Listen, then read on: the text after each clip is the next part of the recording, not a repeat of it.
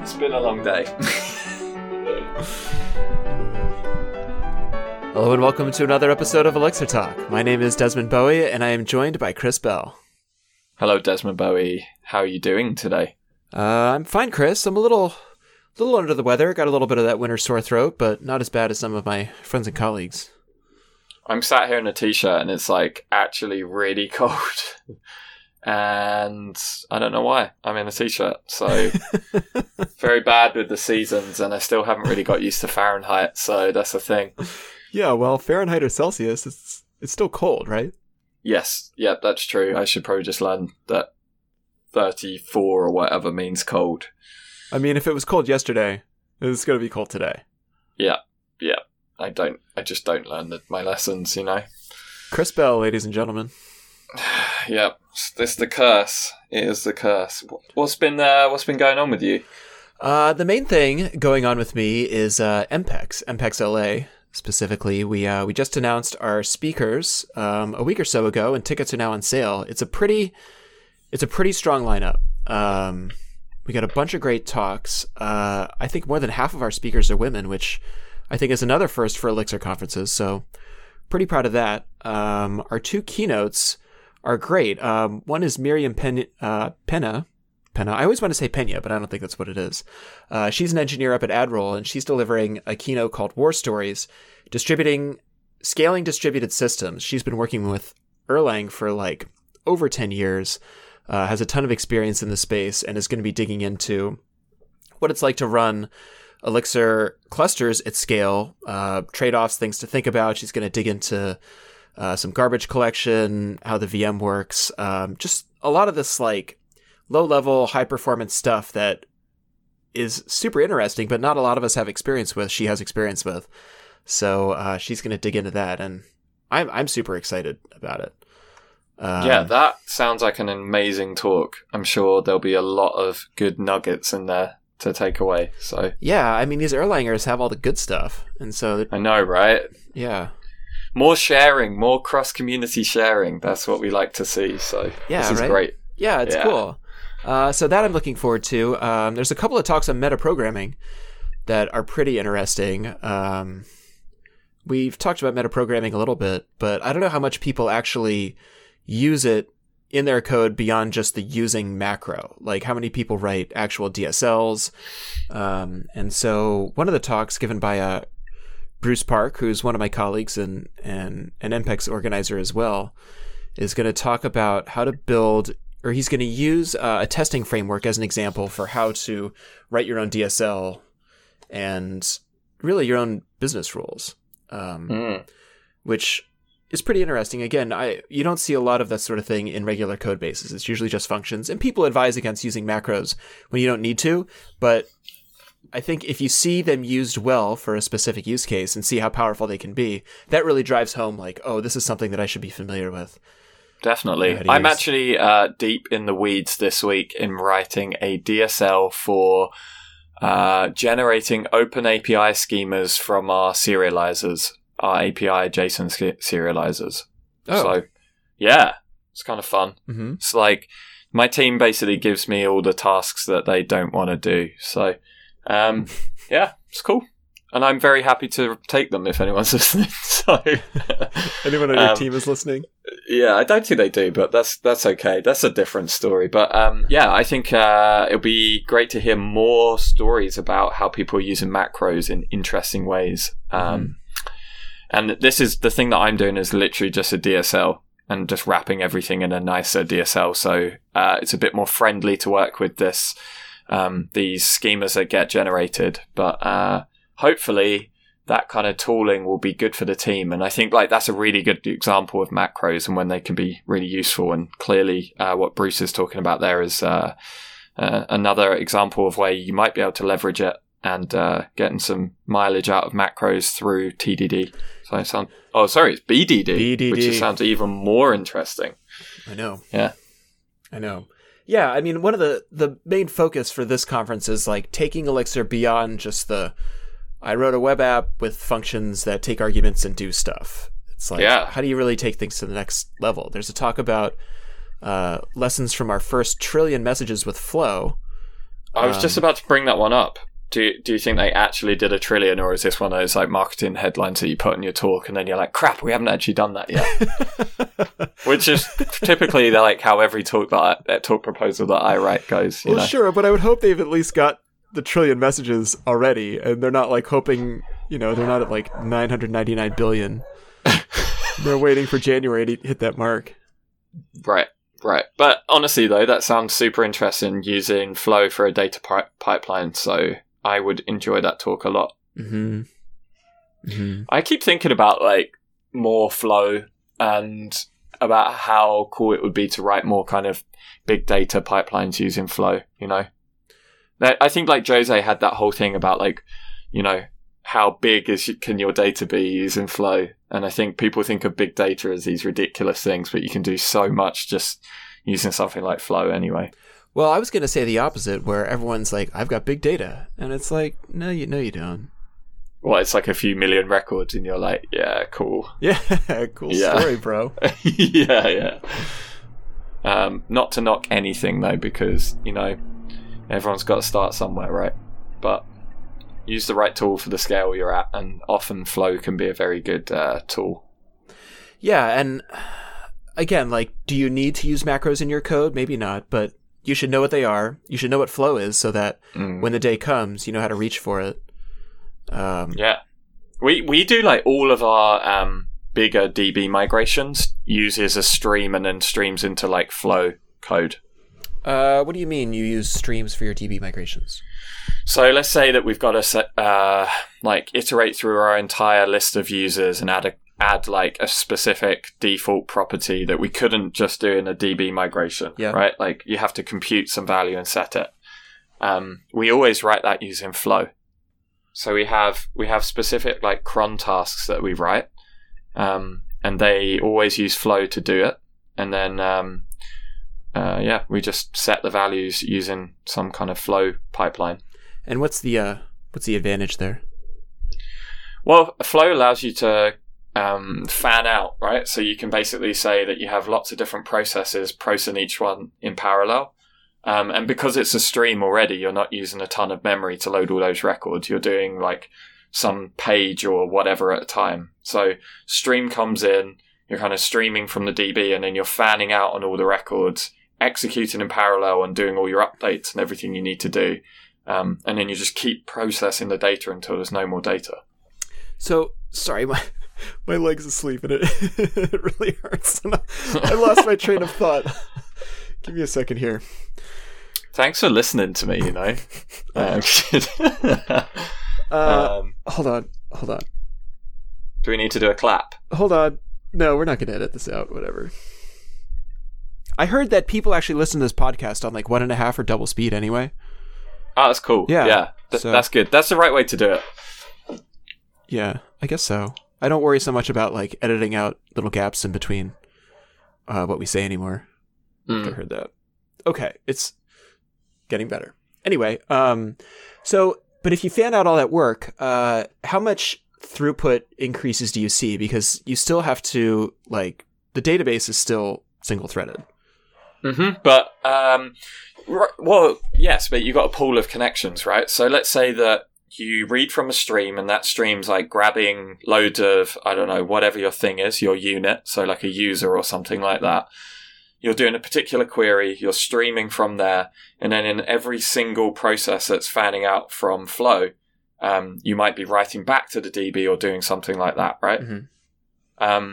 So in that way, you can leverage that kind of concurrency there. So I think that's like where Flow becomes really interesting. Also, I think Flow is built on top of GenStage, so it's demand driven as well, right? So you can say that those individual Flow processes are gonna ask for work.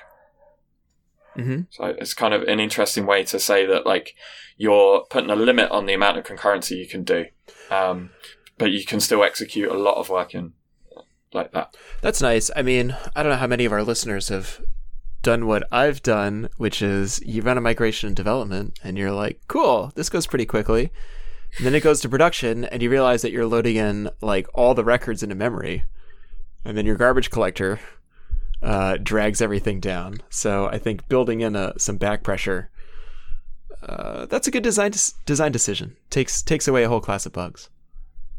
Yeah, it definitely, like, for us, it's been good, and it means that, yes, we throw a ton of load at our DB, but, like, most of the time the DB can handle it. And because it's flow, you get to tune the amount of stages and demand that you have. So you get, like, nice levers that you can pull if you need additional concurrency. So Cool. Yeah, I don't know that much about flow, so I'm gonna let you should. Well, that's why it's good that talk's coming up. I know, right? That's why we chose to talk. Yeah, that's a nice. It's a nice thing about running a conference. I know that. Yeah. Although we should add here that when you do your talk submission to EMPEX, we anonymize the proposals, so everything is viewed through a lens of we don't know your speaking history, we don't know who you are in the community or anything like that. What we're just getting is the raw proposal, and then we're making judgment calls off of that. Mm-hmm. So, in case you thought there was any like bias going on here. Yeah, I mean, I mentioned Bruce as a conference organizer. We had no idea which talk was his. But he did.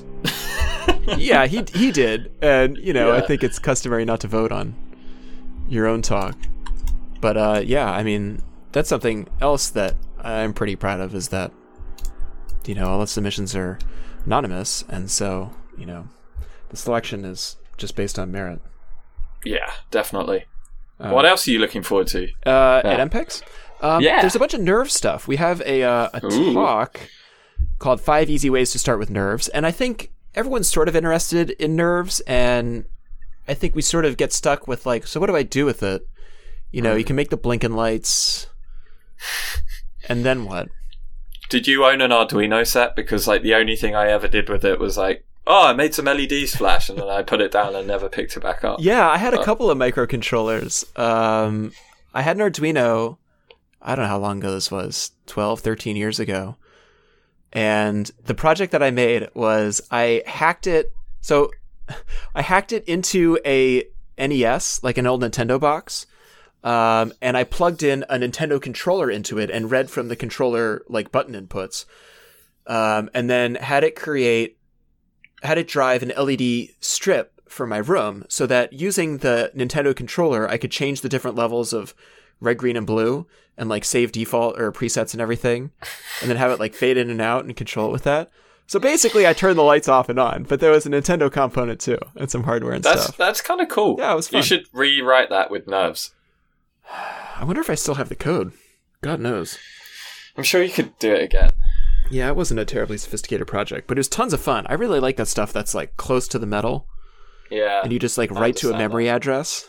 Yeah. And the pin goes high. I haven't.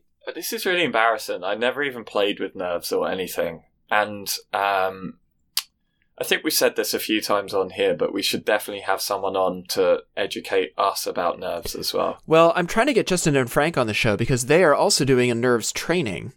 Oh, amazing. At EMPEX. So are you going to go to that? No, I think I'm leading the beginner training at the same day. Oh, yeah. Yeah, okay. So I got to go to that. A very noble cause. But... Yeah. It's a bummer because this training is called Device to the Cloud with Nerves and Nerves Hub. So it's about getting set up on a project with Nerves and then uploading it to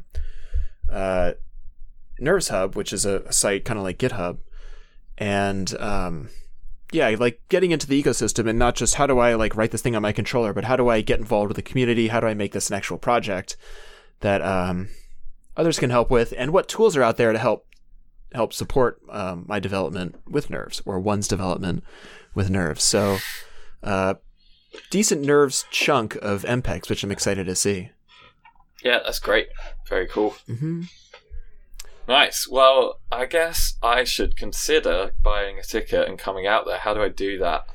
You can visit our website, which is empex.co/LA, which has... We should definitely put this in the show notes, right? Oh, yeah, for sure. There's a list of all the talks. The conference is Saturday, February 2nd in Los Angeles, California. The training is the day before on Friday the 1st. And it's a great time to be in LA. It's sunny and warm. So if you're someplace like Chris where it's cold, then think about coming out. You'll be able to hang out with us and have a pretty good time. Nice. And how much are the tickets? Well, it depends when you buy them. Yeah, we have early bird pricing. There's a couple tickets left for that, and those tickets are $195.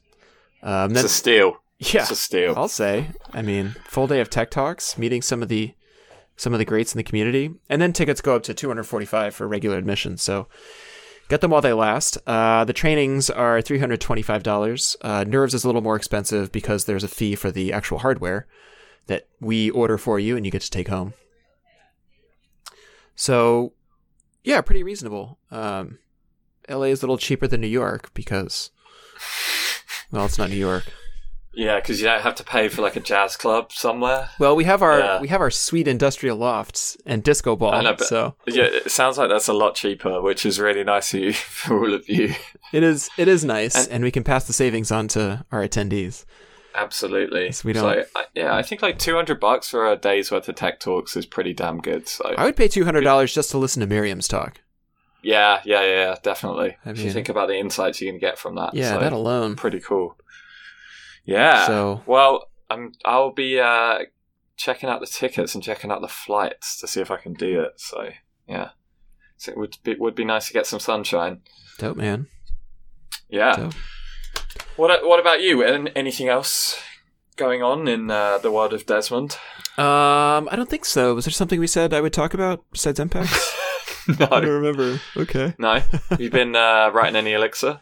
A little bit this week. Mostly just finishing up new internal dashboard, writing up some new endpoints. Do you ever just write a Phoenix endpoint that just serves traffic? Like you don't go through a router and controllers and everything. You just do what you want? No. When did you do that? So we serve these static JavaScript apps. Yeah. For our dashboard. It's like a couple of React apps. And so we keep those files like inside our Umbrella app and use Webpack to compile them. And so when a request comes in on that endpoint, because they have different URLs mapped to different internal ports, so we have a different endpoint for each port. When that comes in, we just map that request to serve the static file. It's like a basic index page, which then loads our JavaScript. That's how come you don't serve that from a CDN? Is there any Elixir component to it? No, CDN just adds some extra moving pieces that we didn't need because there's not a lot of traffic on this dashboard. It's more for administrative stuff. Oh, sorry. Yeah, that makes sense. It's not consumer facing. Yeah. Okay. So how do you do that right now then? You just mount an endpoint or something? Yeah, you spin up a Phoenix endpoint. I mean, the file is 20 lines. Most of those lines are white space. And we could probably pull out even more because it's just two functions. An init function. Oh, it's a plug, right? Yeah, it's a plug. Well, endpoints are plugs. Yeah, everything's plugs. There's plugs all the way down, right? Basically, yeah. So it's init and cool, and that's it. Yeah, I mean, we have other plugs for the logger and serving some static assets. Right, but in an endpoint, you can obviously call other plugs, right? Yeah. Yeah. Yeah, it's super simple. I always forget how elegant that design is. Very nice.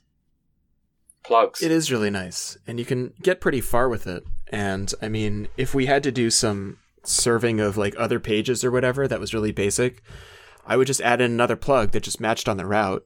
I wouldn't even bother with a router or controller or any of that crap. Just pipe it to this custom plug that looks what was passed in, returns something else if I feel like it. Yeah. Done. Yeah. Nice. So that's pretty cool. I recommend that. Yeah, it's really easy. Yeah. Very cool. I've been working on some side project that I've actually been doing for a really long time, but I've started to pick it back up because I gained momentum again in it, which I feel like is what happens to me with every single side project. I hack loads and I put it down and then I forget about it and I pick it back up and I'm like, this is awful, and then I start over and then the cycle repeats. But this particular project is an Electron taskbar app, and it's all about if you do a lot of code reviews on your team, it's all about an app to help you manage that list of code reviews. So the idea is that every single pull request that comes in, it basically just gives you a list of the pull requests that are there, sorted by the oldest first, so you know what you need to do. Once you've given a review, it dismisses it and it goes away. And then as soon as someone pushes a new commit, it reopens it and goes to the top to make it known that you need to go back and look at it. And this may sound like you'd probably be like, why do you need this? Really the reason is I kind of hate the GitHub emails, and I don't think GitHub gives you a really good dashboard to dig into this stuff. So, and I also kind of wanted to play around with their API and do some real-timey things. So, so I wrote this app, and it basically helps you manage pull requests, especially if you're, like me, someone who has to review a lot of code day to day and continuously loses track about what's had commits pushed to it, what needs re-reviewing, things like that. So what's this written in? So it's all Elixir. The backend is Elixir, as you might expect. But really all it does is calls to the GitHub API and ingests a bunch of webhooks and normalizes a bunch of data and does a lot of, it's basically a data parsing thing from the GitHub API. And then the front end is all React. So it's an Electron app that runs React that gets packaged up as a taskbar app. So yeah, watch your space. I'll probably open source the API and the app. That sounds cool. What was Elixir useful in this? Was it not useful? Yeah, because basically when I ingest the webhook, I want to do a bunch of deferred processing. So I effectively just have an event bus that will, how much I love event buses, Desmond. So I just literally copy and pasted the code from our event bus internally at Frame. And every single time something comes in, I'll spin up a different, I'll push an event through the event bus and have different consumers that do different work based on what the type of event is. You said this consumes GitHub webhooks. This doesn't pull GitHub. Okay. No. Well, so that's the interesting thing. To install this, you basically, you install it at your org level, and it will set up a webhook for you. And then basically what happens is every single time something happens in a repo, it gets pinged again. So yeah, you're basically installing it repo to repo as you need to. You opt into projects to watch. So you can say hey, I have this repo, watch all of the pull requests on this and see when I'm notified. And then it appears in your top bar. So it sounds fun. Yeah, it's all real time as well. So it's all WebSocket driven. Nice. Yeah. So I think Elixir was a really good fit because of concurrency and because of Phoenix and just WebSockets being so easy. So yeah. Plus, I can't seem to bring myself to write anything else ever. So that was kind of why I did it. You mean anything besides an event bus? I think the event bus is a very good abstraction and everyone should be using it. And if you're not, I do love event buses. You're right. So there you go. You heard it here first. Cool. Okay, great. Well, so that's that. Watch this space. I'll hopefully publish it over Christmas or something over the holidays, doing some more downtime-y work. Nice. Well, I'll look out for that. Cool, man. Well, shall we wrap it up? Yeah, we should wrap it up. Well, thank you, as always, for listening to our somewhat dulcet tones. I guess I've been Chris Bell, and this is Desmond Bowie. Thank you very much for listening to the show. So if you have any feedback, you should get in touch with us at elixirtalk.com. Or you can hit us up on Twitter, which is twitter.com/elixirtalk. Or GitHub, which is github.com/elixirtalk/elixirtalk. And as always, we love your ratings and we love it when you tell your friends about our podcast. So wherever you get this, if you could hit that rating button and write a little review, that would be amazing. So thank you. And until next time. Yeah. Until next time, don't mess up the ending. Is that it? No, keep Elixir in. Oh, yeah, that's it. Yeah, keep Elixir. Remember? Yeah. Remember the key. Oh, brother.